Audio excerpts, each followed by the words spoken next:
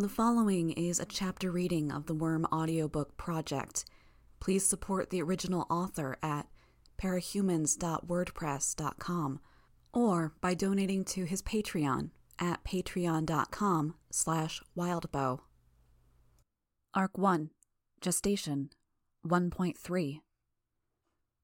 My training schedule consisted of running every morning and every other afternoon. In the process, I had picked up a pretty good knowledge of the east side of the city. Growing up in Brockton Bay, my parents had told me stuff like stick to the boardwalk. Even on my runs, I had scrupulously stayed on the boardwalk and avoided the bad part of town. Now, it was Sunday night, and I was in costume and breaking the rules.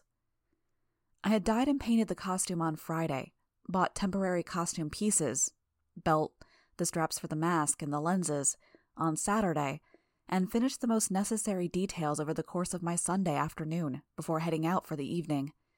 My costume wasn't complete yet, lacking the full extent of the armor paneling I had planned out, but the armor covered the most essential areas: my face, chest, spine, stomach, and major joints. The mask design featured dull yellow lenses, the only color on my black and gray costume, as well as sections of armor designed to imitate a bug's mandibles, while simultaneously protecting my jaw.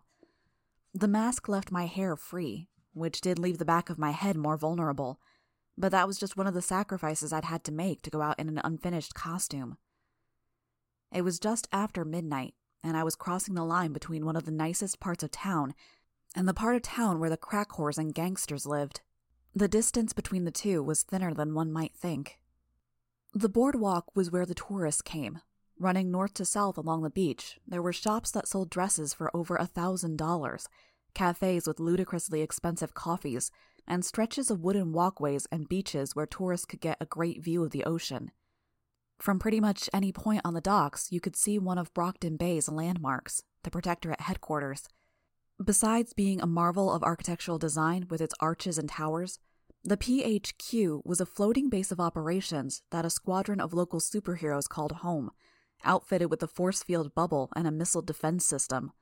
There had never been occasion for either to be used, but I had to admit, it made you feel safer. If you headed west from the boardwalk, away from the water, you found yourself in an area the locals just called the docks. When the import-export business in Brockton Bay had dried up, there had been a whole lot of people who were suddenly out of work. The richest and most resourceful people in town had managed to make more money, turning the city's resources toward tech and banking. But all of the people who had been employed on the ships and in the warehouses had few options left to them. They faced leaving Brockton Bay, sticking around while scraping up what little work they could, or turning to more illicit activity. This all contributed to the boom in the local supervillain population. The potential for big money coupled with the number of eager-to-please mooks and henchmen made it the city to be for the villains in the late 90s. It took a few years for the hero presence to establish and organize themselves, but they did, and there was something of an equilibrium now. As far as Cape population went, Brockton Bay wasn't in the top 5 cities in the U.S., but it was probably in the top 10. Just moving from one block to the next, you could see the change in the area. As I made my way into the docks, I could see the quality of my surroundings decline steeply. There were enough warehouses and apartments in the area for even the most destitute to find shelter, so the only people on the streets were unconscious drunks, whores, and gang members. I steered clear of any and all people I saw and ventured further into the area. As I walked, I was using my power to draw a swarm together, but kept them out of the way, moving just over the nearby rooftops and through the interior of buildings. Anyone paying attention to the local cockroach population might think something was up, but there weren't many lights on. I doubted most of the buildings here even had power. The lack of lights in the area was what made me stop and draw myself against the side of a building when I saw a spot of orange in the dark street ahead. The orange was the flame of a lighter, and I was able to make out several faces around it. They were Asian, some wearing hoodies, others wearing headbands or long-sleeved shirts, but all wore the same colors, red and green. I knew who these guys were. They were members from the local gang that left the tag Asian Bad Boys, ABB for short, all over the east end of the city. More than a few went to my school. As far as the criminal element in Brockton Bay went, they weren't small potatoes. While the typical gang members were just Koreans, Japanese, Vietnamese, and Chinese forcibly recruited from Brockton Bay's high schools and lower-class neighborhoods, the gang was led by a couple of people with powers. Gangs didn't tend to be that racially inclusive as far as who joined, so it said something that their leader had the ability to draw in members from so many different nationalities and keep them in line. The street was unlit, so my ability to see was dependent on the moon and the few indoor lights that were still on and shining out on the sidewalks. I started actively looking for their boss. There were more gang members coming out of a 2-story building, and they were gathering in the street. They didn't have the atmosphere of people who were just hanging out either. They were expressionless or scowling, and they weren't talking. I spotted their boss as the gang pulled away from the door of the building to give him room. I only knew about this guy from what I had heard on the news and read online, but I recognized him immediately. He was a big guy, but not so big that he would send people running when he walked down the street, like some people with powers were.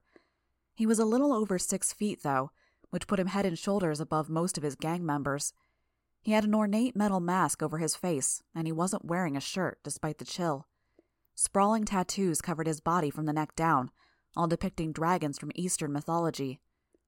He went by Lung, had successfully gone toe-to-toe with whole teams of heroes, and had managed to keep himself out of jail, as evidenced by his presence here. As for his powers, I only knew what I could scrounge up online, and there were no guarantees there. I mean, for all I knew, he could have misled people about what his powers did. He could have a power he was keeping up his sleeve for an emergency, or he could even have a very subtle power that people couldn't see at work. The information online and in the papers had told me this: Lung could gradually transform. Maybe it was based on adrenaline, his emotional state, or something. But whatever it was, it made his powers more potent the longer he was in a fight. He healed at a superhuman rate, got stronger, got tougher, got bigger, and he grew armor plating complete with blades at each fingertip. Rumor had it he even grew wings if he fought long enough. If that wasn't enough, he was a pyrokinetic, which meant he could create flame out of thin air, shape it, intensify it, and so on. That power apparently got stronger as he transformed, too. As far as I knew, there wasn't an upper limit to how strong he could get. He only started returning to normal when there was nobody left to fight. Lung wasn't the only one with powers in the ABB. He had a flunky, a scary sociopath called Oni Lee, who could teleport or create doubles of himself. I wasn't 100% sure on the details. But Oni Lee had a distinctive look, and I didn't see him in the crowd. If there was anyone else with powers that I needed to watch out for, I hadn't seen or heard anything about them in my research. Lung began talking in a deep, commanding voice. I couldn't make out the words, but it sounded like he was giving instructions. As I watched, one of the gang members drew a butterfly knife from his pocket, and another of them put a hand on his waistband. Between the gloom and the fact that I was standing half a block away, I couldn't see well, but a dark shape stood out against his green t-shirt. Chances were it was a gun handle. My pulse sped up a bit as I saw the gun, which was silly. Lung was more dangerous than 50 people with guns. I decided to move away from where I was and find a better vantage point to monitor their conversation, which seemed like a good compromise between my curiosity and my self-preservation. I slowly backed away from where I was, glancing over my shoulder to make sure nobody was watching, and then circled around the rear of the building I was lurking beside. My investigation paid off. Halfway down the alley, I saw a fire escape that was leading up the back of the building that Lung and his gang were standing in front of. The feet of my costume had soft soles, so I was nearly silent as I ascended. The roof was covered in gravel and cigarette butts, which made me think I wouldn't be nearly so quiet walking over it.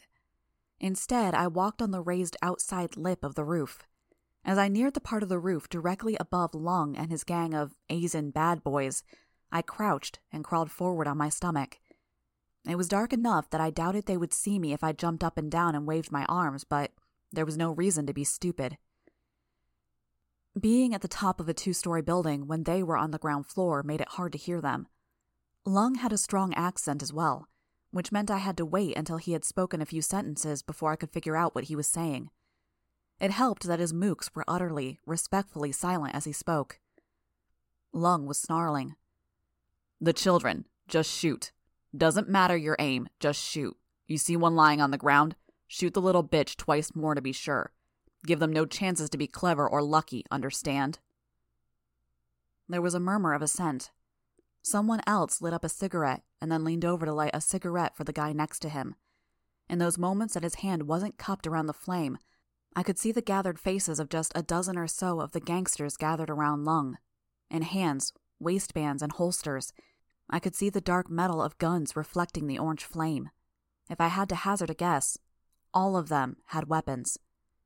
They were going to kill kids